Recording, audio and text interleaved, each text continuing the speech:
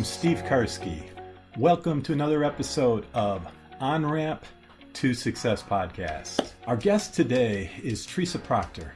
Teresa is an award-winning CEO and founder of Forward Movement Enterprises, one of the top emerging professional development training companies. Teresa has over 20 years of experience in corporate leadership. She has held 5 leadership roles with a widely recognized real estate corporation and successfully led teams from 5 to 3,500 team members. She brings that experience and excellence to her training in the areas of leadership, communication, and customer experience. Through her training, her clients embark upon a transformation from stagnant to strategic. Teresa also supports senior leaders with executive presence, impressive decision-making, and emotional intelligence training that results in higher team performance and profitability. Most recently, the employees and stakeholders of the U.S. Census Bureau fully embraced and raved about the dynamic strategies that she shared during her workshop, Developing Emotional Intelligence. With our conversation already in progress, let's listen to the insights Teresa Proctor has to share with us. Enjoy. So, Teresa, tell us about yourself. Who are you? And what are you up to and what are you doing? Oh, wonderful. Well, first of all, I have to say thank you so much, Steve and John, for inviting me to your podcast. I know it is going to be absolutely dynamic. Everyone would want to subscribe to this podcast. That's first and foremost, okay? And so as far as myself, I am the CEO and founder of Forward Movement Enterprises. And what we do is we provide training solutions to government agencies as well as private sector corporations. And we absolutely enjoy what we do because it's all about transformation. It is all about transformation. So I also do some executive coaching as well.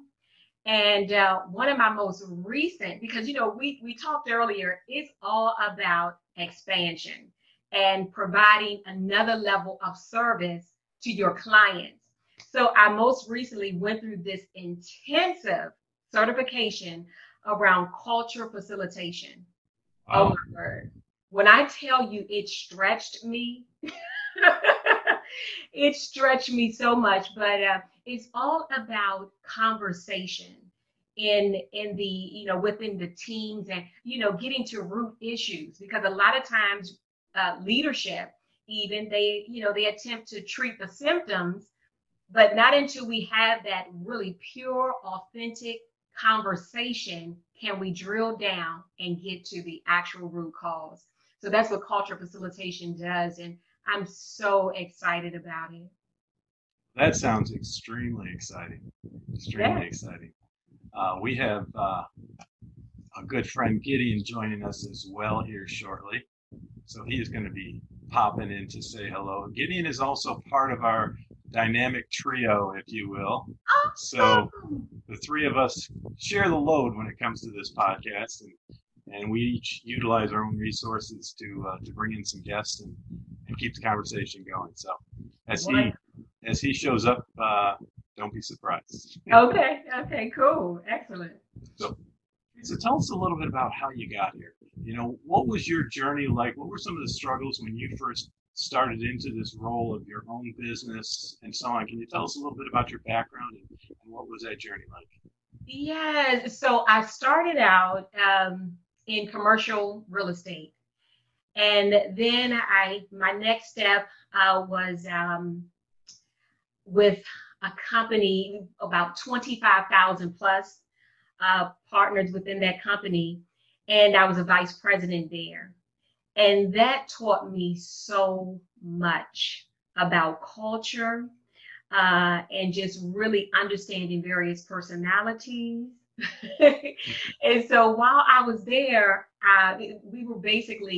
we did a total refresh and revamping of their training and things of that nature. And I began to really enjoy it.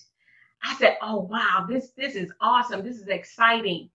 And so after that point, I began to receive requests because, I was the, one that facilitated training there, as well as the instructional design behind training. And so I would receive requests outside of the company. And so I said, okay, right. Well, wow. And so I said, okay, this is interesting, right? And it was one day, a very close friend of mine, she said, Teresa, I have this contract and I would love for you to, co-facilitate with me. And so I was like, okay, all right, I'll look into it. So we checked out some things and I said, sure, I'll do it. It was my defining moment, actually. Yeah, seriously. And I know we all have them, but not until you sit and reflect upon it can you really extract the value of that experience. And it was so amazing. Like we flowed, the attendees, the participants were just pulling, and I know that you all know this, when you're in a room with people that have a thirst and desire for growth, you can feel it. And so, boy, did we feel it. But that's what I needed to really, say, you know what, this is my sweet spot.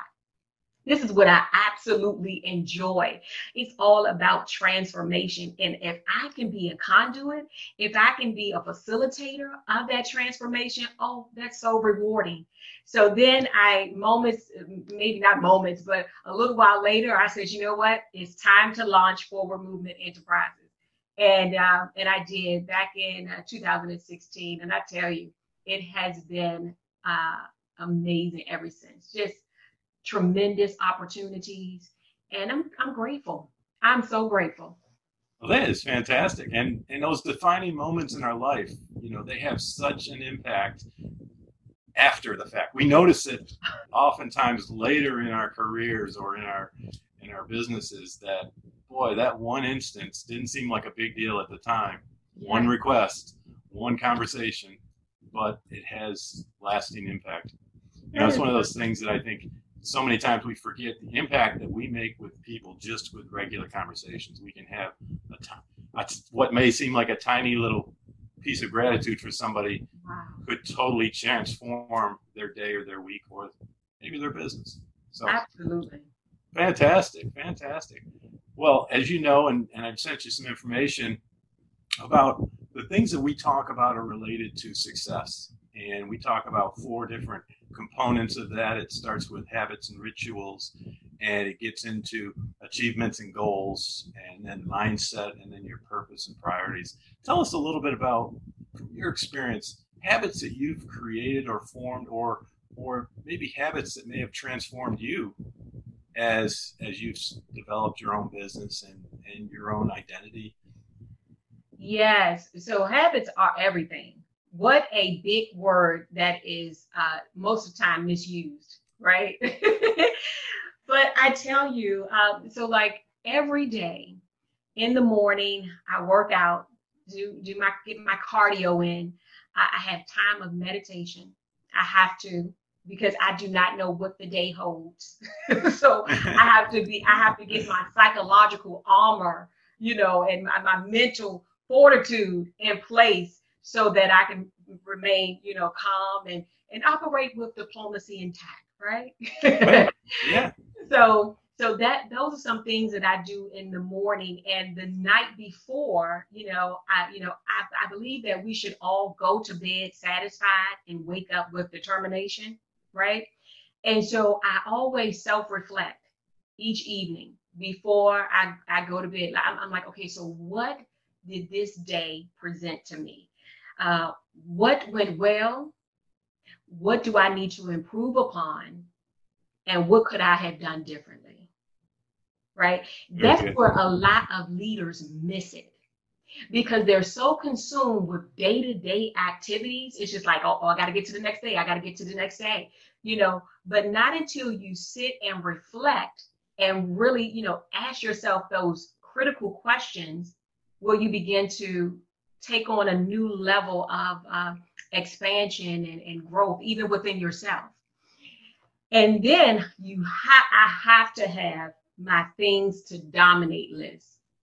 Your things to dominate list. Outstanding. I have to have my things. Let me tell you something. Tell us more about that. So my husband laughs at me because I have a things to dominate list even on a Saturday. Because if I don't write it down, it may not get accomplished, right? Right. And so what I do is I jot down my priorities for the day. I have to prioritize my life so that when I rise the next morning with determination, I know what I need to tackle, my things to dominate list. And I'm telling you, it works tremendously. And you take on a new sense of accomplishment and achievement when you do that. I'm gonna tell you, it's so gratifying when you can just draw a line through did that. And I love the way you put it, because it's not a to-do list. Things to dominate is a significantly different, gives you a different feel, gives you a different understanding and maybe urgency than, oh, I've got this to-do list and should just check it off and move on. Much more of a priority.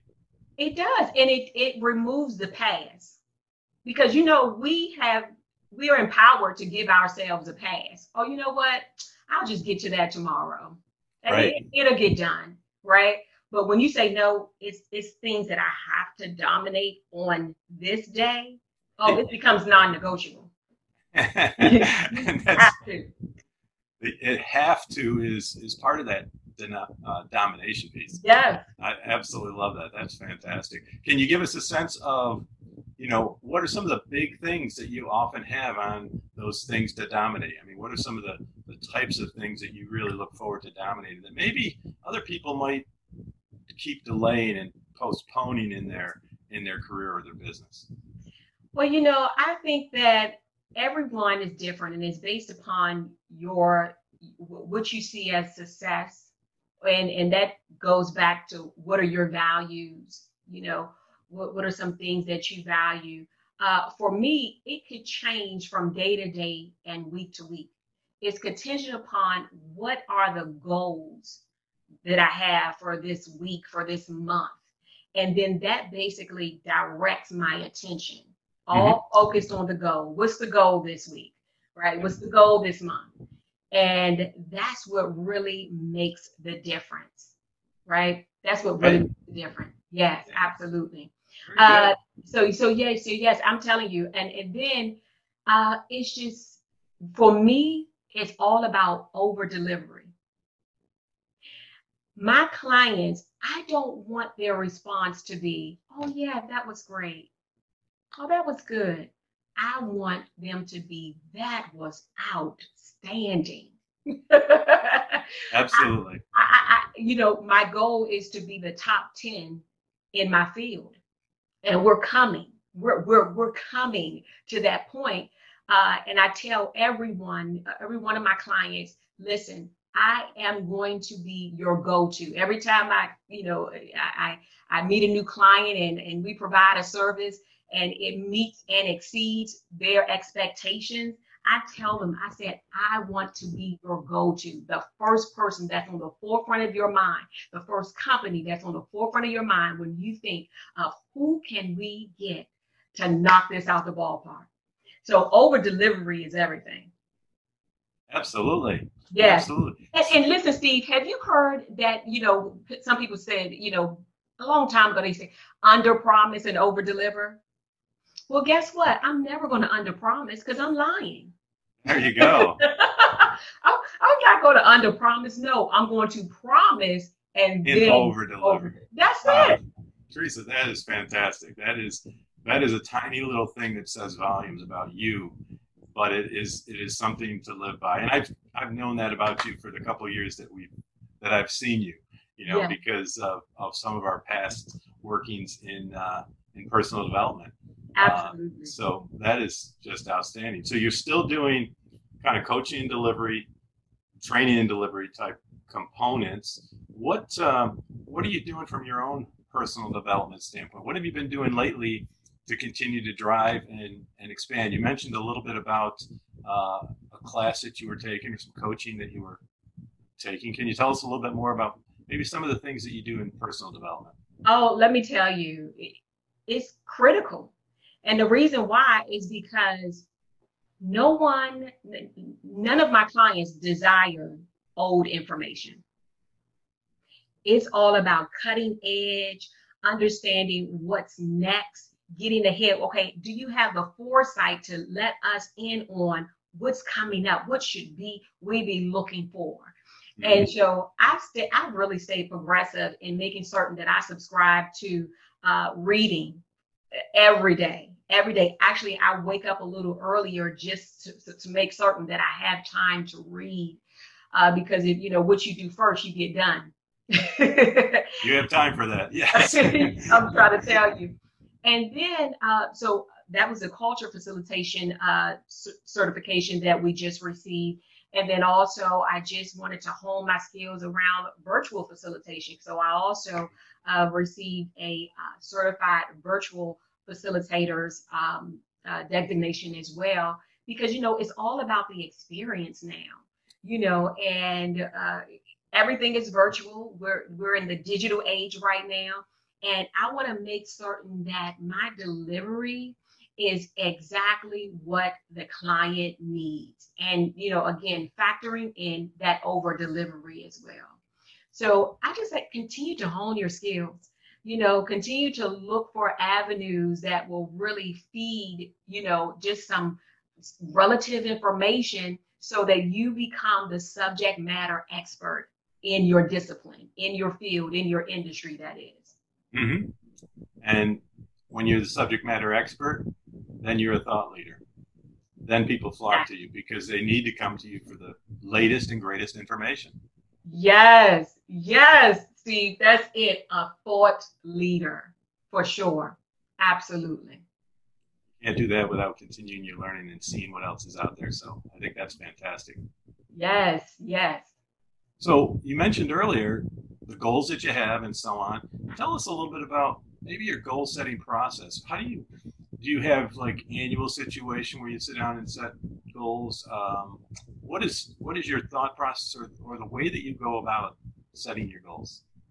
Absolutely. So, first of all, we do goals basically for the year. You know, we have yearly annual goals, 5-year, 10-year goals, but then on an annual basis, we have goals, things that we desire to accomplish for 2021, right? And then we revisit those goals on a weekly basis, because if not, out of sight becomes out of mind, right? That's right. That's the worst thing that can happen. You have these strategic priorities and goals that your company desires to accomplish, but no one's going back to say, where are we? You know, have we accomplished this? Or what do we need to do differently? I'm telling you, because even with the most recent disruption that the world has encountered, right? We had to all recalibrate. Oh, yeah. You know, we had, okay, whatever goals we had, you know, in place, okay, what are we going to do to ensure that those goals are still met? Mm-hmm. Or do we need to shift? Do we need to pivot?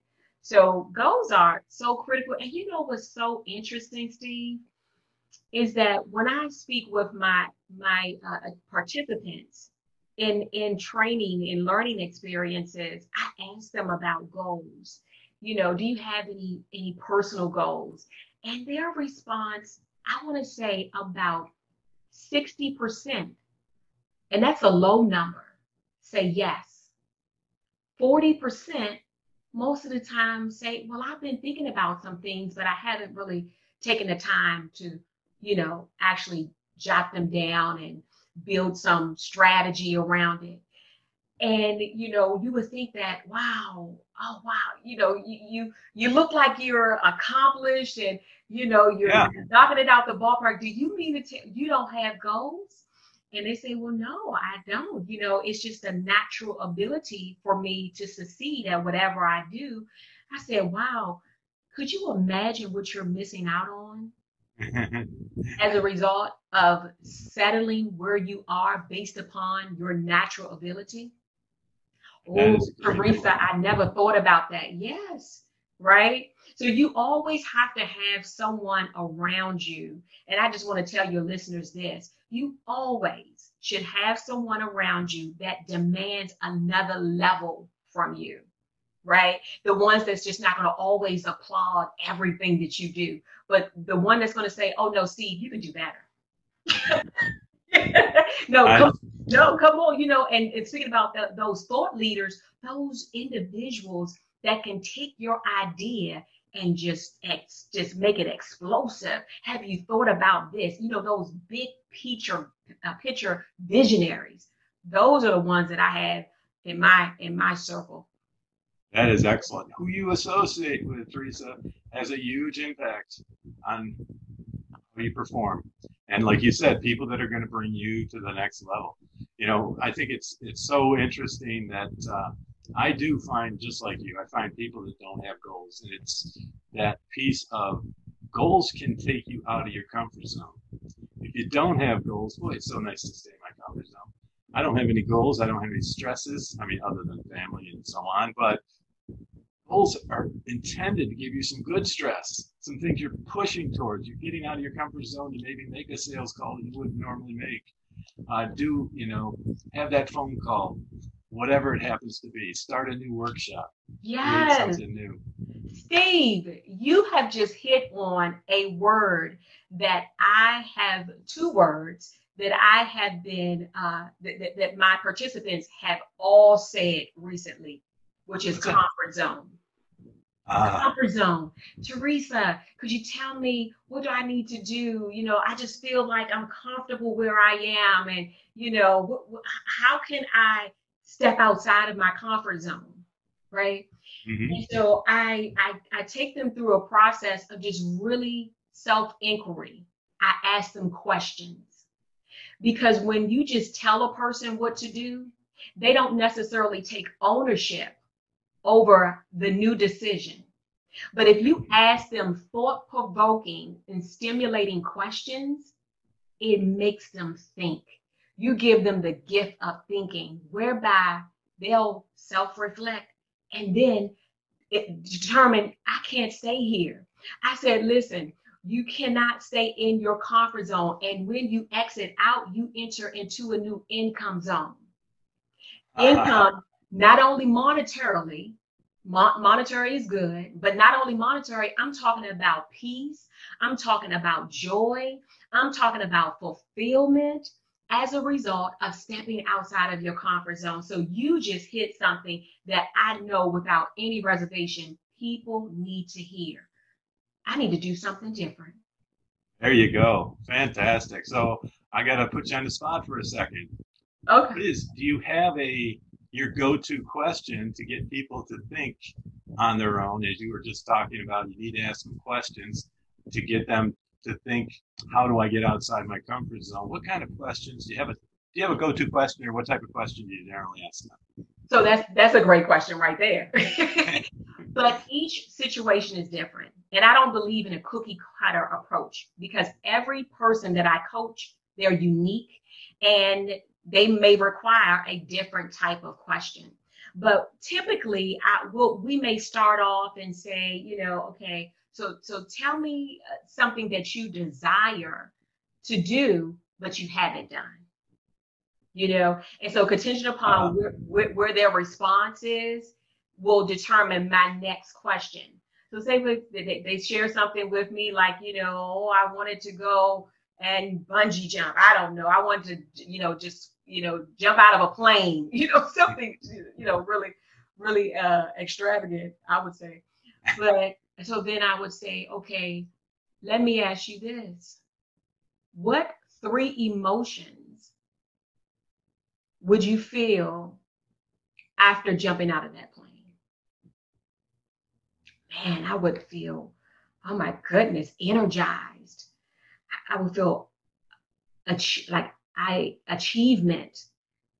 I would just feel so exhilarated, so I'm taking them to the end. Yeah.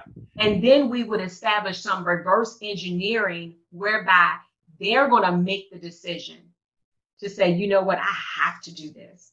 I have to step outside of this comfort zone, because in their mind. And so the thing about our mind and our conscious, it can't determine what's real or what's pseudo, right? Hey. And so they already feel this adrenaline going through their body as if they are there. And as a result, we get it done. And that is absolutely great, Teresa, especially because the way you brought it to them was about the feeling as opposed to about the thinking about it. How would it make you feel is so much different than what do you think you would have if you jumped out of an airplane? Well, I'd have the experience. Well, that's not feeling the experience. That's expressing that you feel the experience. So feeling it from an emotional standpoint, that is fantastic. I love it. And that's where we are right now, Steve. That's where we are. And even as it relates to our learning and development industry, I would say prior to this pandemic, most of our focus has been on the knowledge transfer, getting the information to each participant in our sessions. But now what we have to begin to do is really step into unpacking those feelings. See, I once thought, and this is what information will do for you, and just continue to hone your skills in a particular area. I once would say, let me tell you something. If you desire to change behavior, you must deliver new information. I live by that. New information is what will modify and shift behavior and conduct. Not anymore. Not where we are today. What's the new mantra? What it is now is really focusing on what are the feelings that you just mentioned. What are the feelings? What are the emotions that's causing a blockage as it relates to receiving new information? See, when you focus on the feelings and the emotions, now, after we unpack that, now when I receive new information and my emotions are in the right position, I now process differently. I now can establish my personal course of transformation as a result of what was just shared with me. But when you don't have that emotional stability, it blocks that whole process. And it's just like you're in a class, you're facilitating, and you wonder why some get it and some don't, right? And it's the same, it's just like we're all here together. That's right. Right? But it's because of their emotional state. So that's why I have now built into my curriculum is addressing that. We're going to address that throughout our experience, whereby at the close, you don't feel any barriers, you feel liberty, and you now have created a course of action whereby you can bring on that transformation that you desire. And you believe it. And you believe it. Yeah. Excellent. Yeah. That's great stuff, Teresa. And you're really taking us into some different areas. I know one of the things that you've done training on in the past and have been an expert on is emotional intelligence. Can you tell us a little bit? It's a subject I've dabbled in and done some work in as well, but I really love to get your take on emotional intelligence now that we're in a virtual world. Emotional intelligence was directed to interpersonal conversations, but now we're virtual. So tell us a little bit about maybe how it's different or how it's the same, and what your thoughts are as far as the virtual space. Wow. If you have never taken any type of course or a training workshop around emotional intelligence, you're missing out. You are missing out. Now more than ever, that's a skill that you have to have, especially in leadership. So emotional intelligence is all about awareness of oneself, and awareness of, okay, I noticed that Steve has now, in this virtual setting, he's leaned back a little. Okay, let me keep an eye on that. That may mean that he's disconnecting with the information that was just shared, right? So it's awareness around all those things, whereby, as a result, you can make the best decisions. So I'm telling you, now more than ever, leaders especially, subscribe to, and even with your teams, get everyone on board with making certain that, hey, you know what? We need to increase our emotional intelligence, because the word of today is all about empathy. Empathy. Yeah. And if I'm currently battling with an internal bias that I had not yet discovered, my empathy is going to be impacted. And Steve, guess what? That became a learned ability for me. Mm-hmm. I didn't have empathy naturally. I did not. When I was younger, and it has a lot to do with my upbringing. I was raised in a single parent household. My mom worked 2 jobs, and I was the one that cared for my little sister. So, I mean, there would be days that, I would have to catch 2 buses to go pick up my little sister from school, bring her back home, prepare dinner. I was cooking dinner at the age of 12. Wow. I would have to prepare dinner for her, help her with her homework, get her ready for bed, because again, my mom worked 2 jobs, so she didn't come home till later in the evening. So I carried that over into leadership. I remember my second leadership position. I led a team of 53 team members. The youngest was 22 and the most seasoned was 68. So it was a multi-generational team, but I came in there like, listen, we're going to do this and we're going to do it this way, right? Lacked empathy, and even my emotional intelligence was low, I have to admit. And I didn't know it until one day I was at the copier machine. That's how long ago I was at the copier machine, and one of my team members was faxing her resume. We don't fax resumes. We email resumes now. Not faxing it to your HR department, but faxing it to another company, I assume, right? To another company. Yes. And she forgot. She forgot that it was there, obviously. Okay. So, but what that did for me is it was a moment that I said, you know what? I need to take a look at myself, do a little introspection. What do I need to do differently? And so let me tell you something. I interviewed my team members. I interviewed them, and I just asked them some questions about, what do you like best? Really, I allowed them to just share and let them know. And I let them know, hey, listen, your voice here matters. So I want you to be very open and do not have a fear of reprisal. Nothing is going to happen as a result of you sharing with me but growth, because that's my goal here. And so I let them know. I set the environment, as one that we're just exchanging. And so that's where I began to work on my empathy and my emotional intelligence. Now it has become a natural ability for me.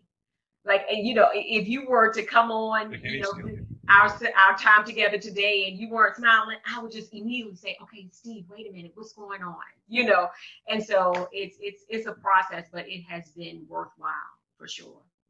Yeah. And certainly a lot of growth comes from all of those experiences. I know that my first leadership roles were just horrible compared to my latter leadership roles. You just learn from those because your mindset, there's very little intuitive training for leadership from my experience.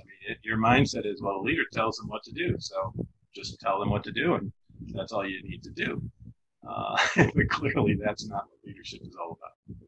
That's right. That's clearly not what leadership is all about. And one of my favorite authors as it relates to leadership is John Maxwell. He says, everything rises and falls upon leadership. Everything. That I tell you, his books are the ones that I give away the most. Like, you know what you need? You need. So like I have a couple of his books just sitting right here on my desk. So it's one that's called How Successful People Think. Just a real easy read, right? And so I give away these books because I'm telling you, it really helps to change your thinking. And as a result, your life is transformed. Not only. Yeah, yes. Oh, right. Cool.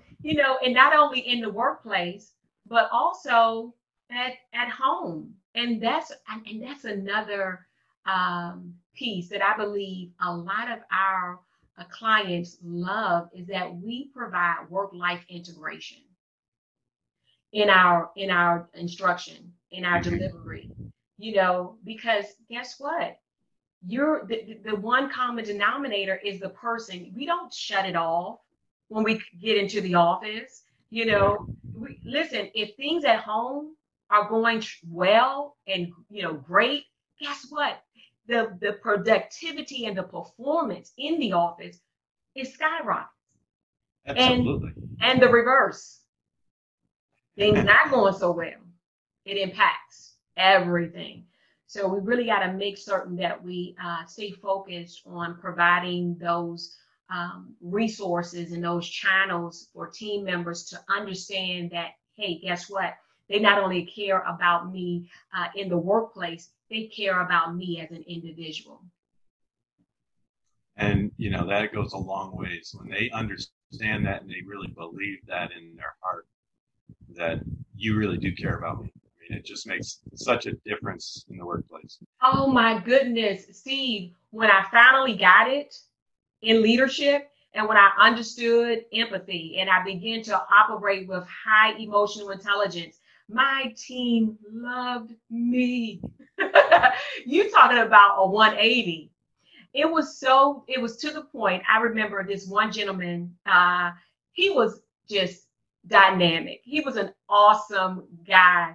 But administratively, he knew that was I'll just say this, that was an opportunity for improvement for him. Okay.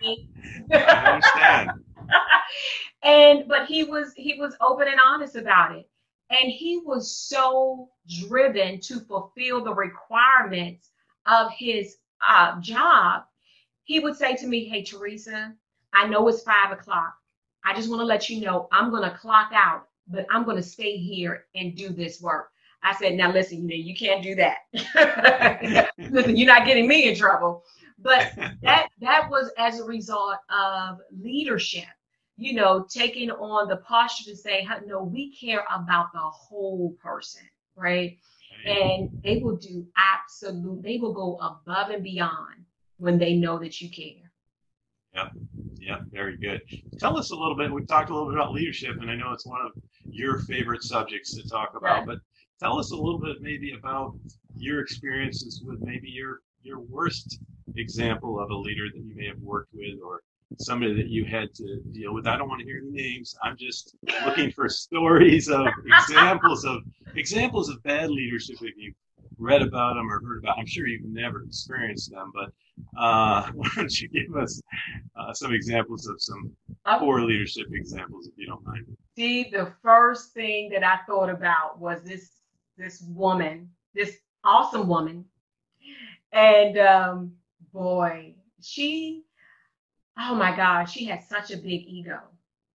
And I remember one day we were preparing this correspondence, and this was like really early on. I wasn't even in leadership at the time, but I just remember we were preparing this correspondence to send out to about 640 of our clients. Okay. Wow. Yep. So it was a big deal, right? And she was the one that actually, prepared it and, and had copies made or what have you. So now we're preparing to send out this correspondence. And I looked at the letter and I read it. And there were some errors, both in spelling and in grammar. And so she wasn't in the office, but I knew the urgency behind getting this letter out to our clients. So I called her and then I said, hey, good afternoon. Hey, listen, just really quickly, I'm reading the letter that you would like for us to send to our clients. And I just want to let you know, I've come across just a couple of errors, or just really small things, because I knew that she had a big ego. So I had to tread lightly. Well, that still didn't work.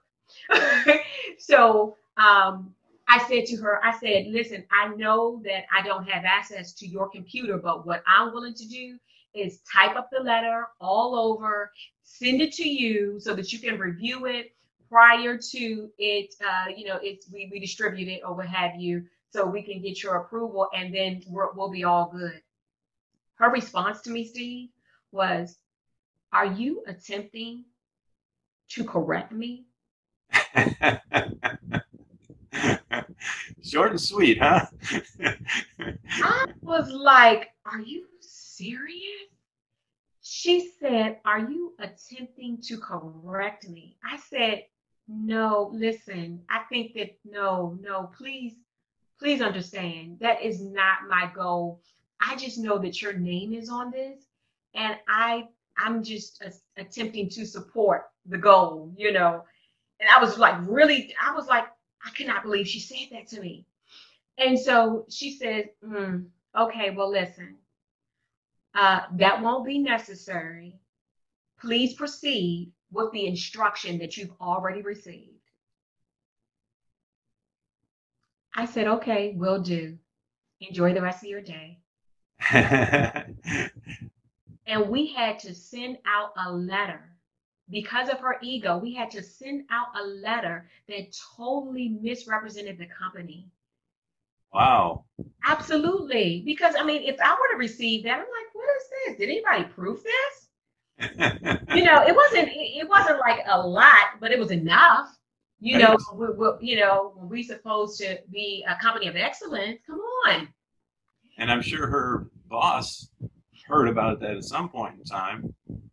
Well, let me tell you, that was my sign. You know, when they say when you're looking for a sign, when you receive it, I said I cannot be connected. I mean, because one of my core values is excellence, and there's no alignment here. I can't be connected to that. And I resigned. I resigned, and I later found out that she was released to her destiny. Wow. And that is deservedly so. I mean, that is this type of thing that most companies, unless they're related to the boss, most companies are not going to be willing to tolerate somebody that harms their impression in the world. Exactly. And I believe the most savvy, brilliant leaders listen to their brilliant employees. You know, I made certain to hire people that were smarter than me when I stepped into leadership. I had to, because I don't want to be the one. Listen, if we always think alike, one of us isn't needed. Exactly. So I want those around me that's going to stimulate me to think differently, that's going to bring some value to the table. Man, that to me is a savvy leader. One that truly gets it. Absolutely. And that is a great example. I mean, so many times, especially leaders that I'll say have low self-esteem in my experience, are not willing to listen. Often just do not want people to, I'll say judge them. I'm not sure if that's the right word, but they don't feel secure enough to be open to say, like you did, ask your employees, tell me what I can do better, what I'm doing differently. Yes. So on. Absolutely. And you just hit on something. So with our leadership training, our leaders, they're very open. We set the environment where, listen, I want you to be psychologically safe, knowing that what we discuss stays here. I'm not going to say this person said this. No, never, right? Confidentiality. Right. But what they did give us permission to share was that confidence is one of the top attributes that more leaders desire.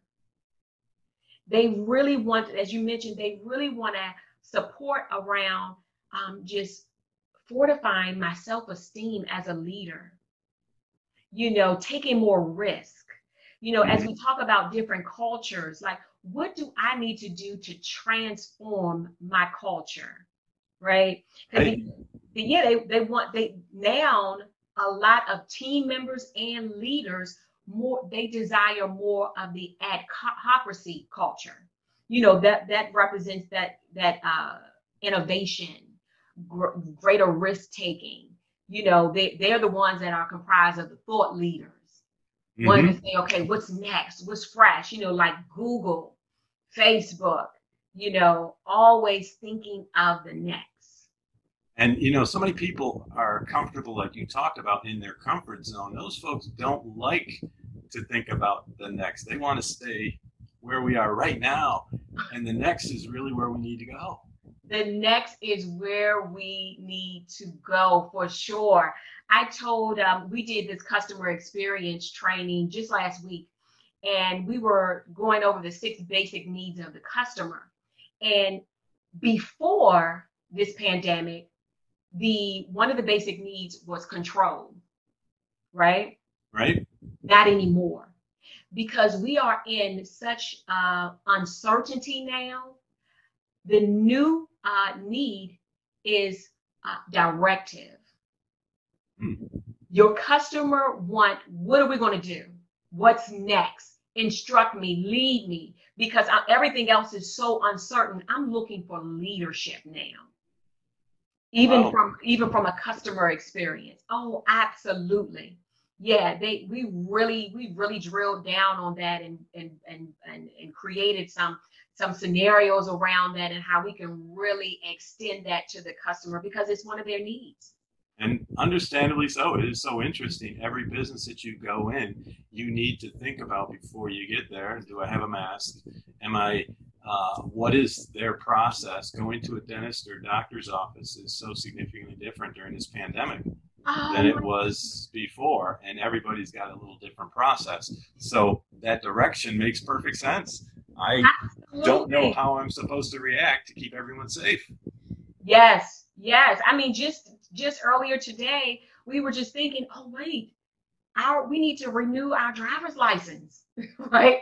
So we were just thinking that we could, just run to the MVA and just get it renewed. But no, not now. You now have to go online, set an appointment, and we don't have an appointment until December. Wow. And when does your license renew? It's expired. There we go. Well, listen, Steve, the thing is, I'm not even driving. Yeah, that's a great point.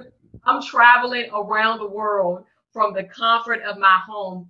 But our governor Hogan, he provided us with a letter that we could take with us when we're out commuting to let, if we're ever pulled over, to let the officer know that, this is what it is for now until we can get our license renewed. So we're good. Interesting. That's very good. And I think you brought up some really universal topics, because the folks that I'm dealing with now are all over the world. I'm connected with people on social media from Australia, Germany, Asia, Africa, all over the world. And time zones don't mean anything anymore, except when you're live like this. I mean, there's so much communication that isn't needed through face-to-face communication. Let's talk a little bit about communication and tell us, from your experience, how has your communication situation changed with being home most of the time, not traveling, being on podcasts, on Zoom calls, on Facebook, whatever it happens to be? So it's twofold. I have a twofold response. One, as it relates to communication and being Zoom, a lot of us are starting to have Zoom fatigue. But what we have to do as leaders is we have to choose wisely, because now more than ever, there's just so much. So on average, there would be about 3,500 different messages that will compete for our attention every single day. Now, I believe with everyone being digital and virtual now, you can multiply that by 10. Yeah. Right. So we really need to just be more intentional about how we are maximizing our time. That's number one. And then the second part of that communication piece, because that is so big for me, is that you remember back in the day when you would talk about communication, that we would say it's not what you say, it's how you say it. Right, yes. Right. Not anymore. What you say and how you say it matters, right? Because now everything is about communication. We're a little bit more sensitive now. More than ever. And so we have more time to really read into a message or misread a message. So now we have to be more deliberate about how we say things, our word selection, our tonality, in our email correspondence, text, as well as verbally sharing as well. So yeah, communication has shifted. And that is a great point. I think one of the things that's so interesting to me and also frustrating to me is you don't get the eye contact anymore. I mean, we're in this Zoom call. I can only see either the camera or I can see you. I can't see both of you. I want to smile at you and at the camera at the same time. It's that Zoom calls to some degree create that lack of eye contact because everyone is looking at the person that's speaking as if they're giving them eye contact when they're really giving their screen eye contact. They're Brady virtual picture. Yeah, they're Brady Bunch, exactly. Right. And so that interaction, I don't know when we get back to face, will we start looking at people's eyeballs or will we be glancing at their nose or whatever? I don't know. It will be interesting. Great point. We might feel uncomfortable getting eye-to-eye contact in the future. I don't know. You know what, Steve? And I don't know if we're going to get back. I really don't know what's to come as a result, as it relates to how we interact with others. But one thing that we do is we share just that virtual etiquette.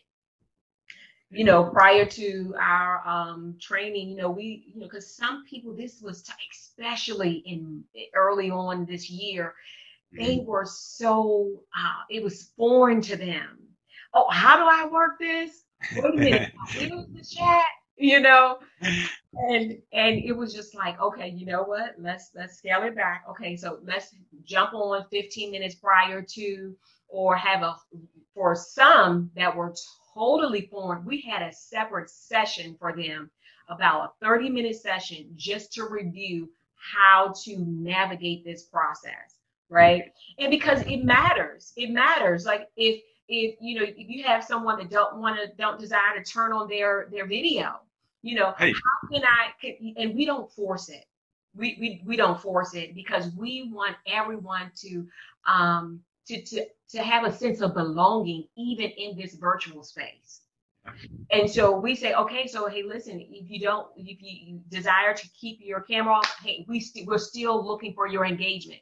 So right at the bottom of the screen is the chat feature. We want you to type in, right? We want you to respond. And that's what makes the experience just that more memorable. Because I believe now more than ever, when you create a moment, you earn a memory. Right. And with so much information, so many different, it's omni channels now.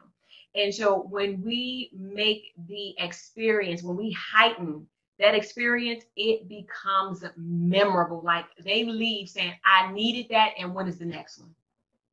There you go. Absolutely. And we're giving you a demonstration of John's picture on our screen today. John was going out to help Gideon connect, and they were having some technological difficulties. So that's the reason that he's not joining us with his live face, but rather his still picture.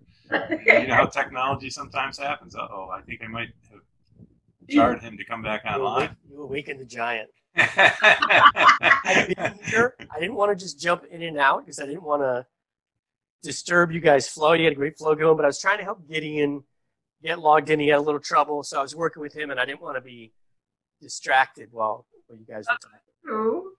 I am stealing what you said, though, about when you create a moment, you earn a memory. I love that. Yes, and that's what it's all about. That's what it's all, because clients have so many options. So what do you need to do as a business owner, as a team member, or as a leader to over deliver, right? What do you need to do differently to increase your visibility as a brand, even inside of the workplace? That starts with an ownership mindset.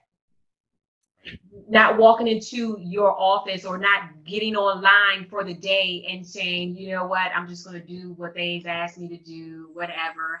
No, what is my purpose here, right? What do I need to do differently? What new idea can I share with leadership? And same thing with leadership, as opposed to just accepting things. Oh, this is the way it is. It's always been this way. No, what do we need to do differently? What do I need to speak with the CEO about as a result to just really taking this company to the next level? Yeah, very, very good points. And you've made a couple of instances where you mentioned stepping up your game and being, kind of above and beyond what the expectation is. And I think so many times, John and I have had this conversation in the past, that so many times you go to a Zoom call, and even when there are professional people on that Zoom call, it might be the president of the bank, he's in a t-shirt and jeans on a Zoom call, maybe eating lunch or maybe drinking something, I'm not, but people take Zoom calls less serious than they take face-to-face conversations when they're really in a meeting. And I think they're missing an opportunity to be shown, and their brand is being reflected on that screen, whether they know it or not. Steve, you just hit on one of my pet peeves, and that is eating while on Zoom. Oh my word. Oh, it just gets underneath my skin. Like I get right around here, right? Like, stop it. Turn your camera off. We don't want to see that. I want to hit a button and just buzz you. I just want to shock you. Just shock you. Each time you chew, just get a shock, right? But so with that, we're not saying, because my core value, another one of my core values is enjoyment. Right? And if I'm not having a great time, if you're not having a great time, that diminishes the experience.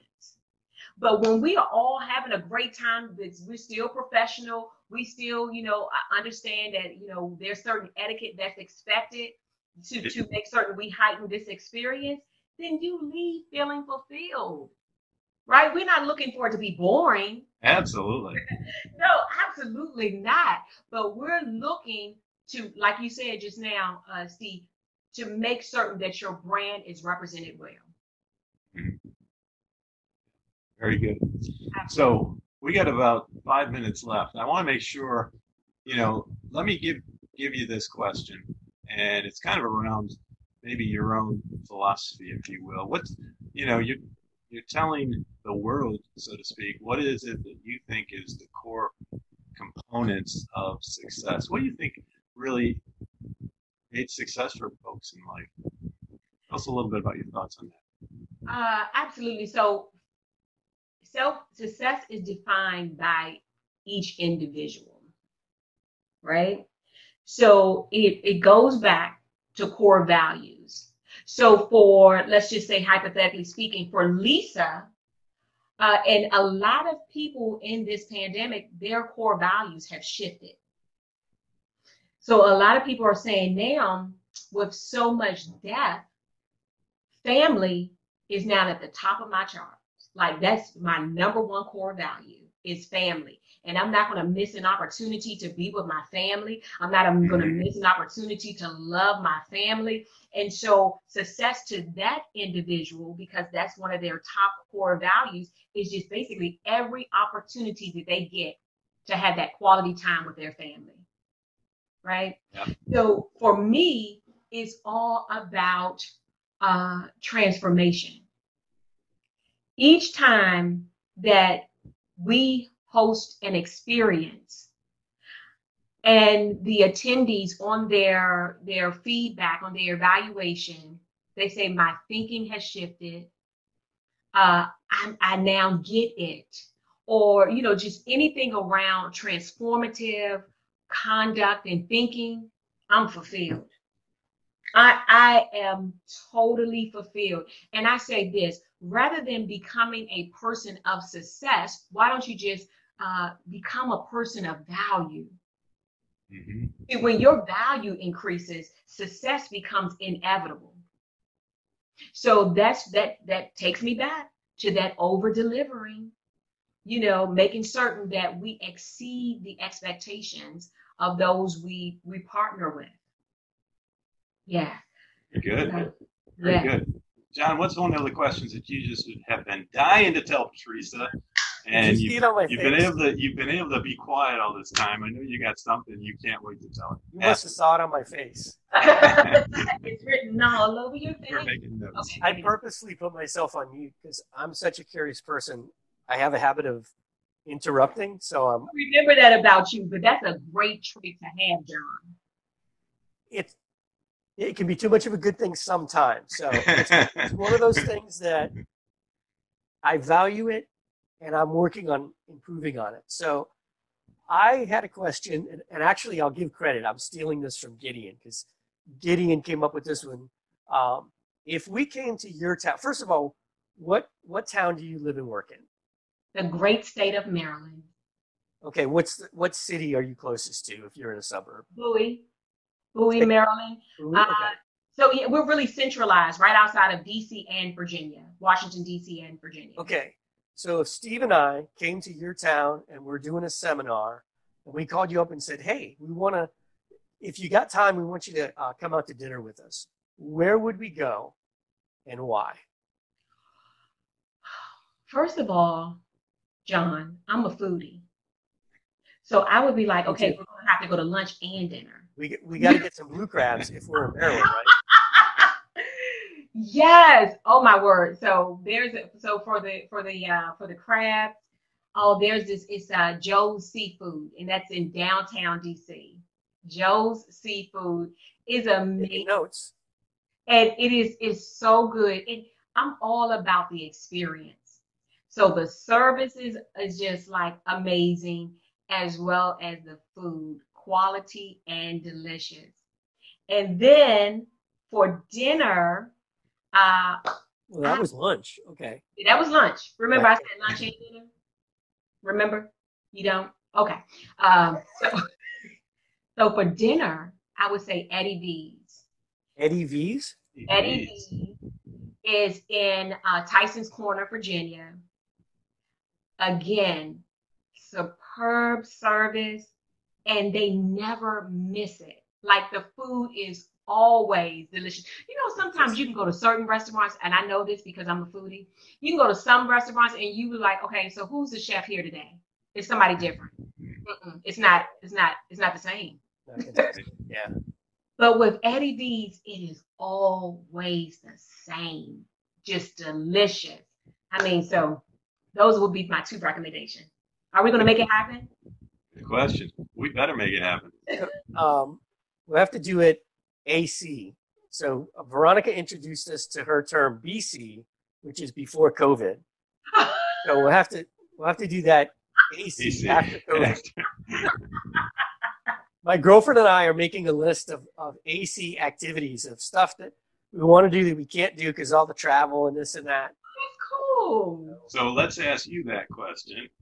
What is your go-to after COVID activity that you are so looking forward to?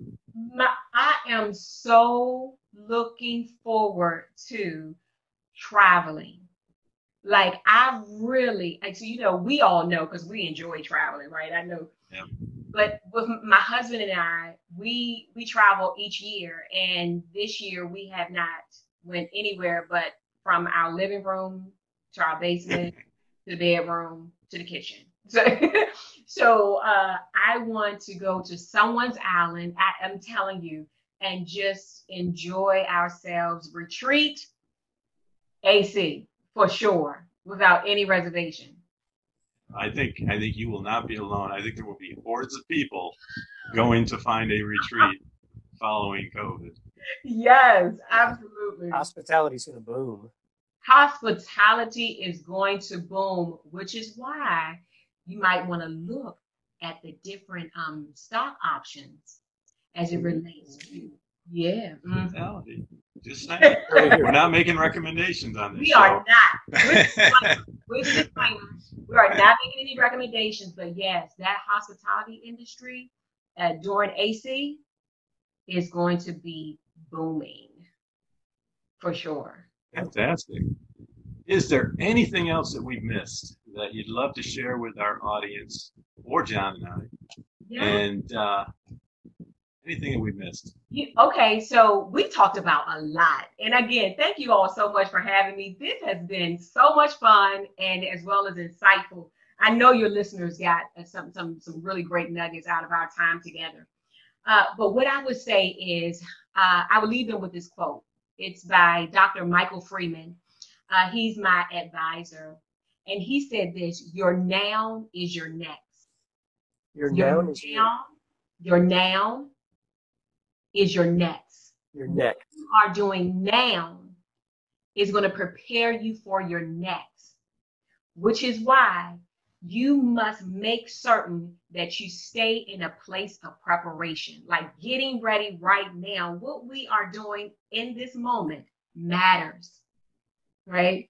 So make certain that you, whatever it is, like I tell, my family, especially my son, I was like, listen, you are not coming out of this COVID without some things accomplished. What are we going to do? What are you doing? He's already written one book. I said, what are you going to do? You going to write another book? What's going on? But I want to make certain that everyone that I'm connected to comes out of this this pandemic saying, you know what, I accomplished this, I accomplished that, and it did not stop me, but it propelled me. So your now is your next. Your now is your next. Outstanding. Teresa, it has been a real pleasure to have you on here. I got to tell you, I'm so glad we were able to connect and find time that we could all join us. John was partially on, but needless to say, it is always great to see you. But you just have some great nuggets for us and for our audience. So thank you so much. I want to applaud you for your contribution to this show. It's been fantastic. Awesome. Thank you.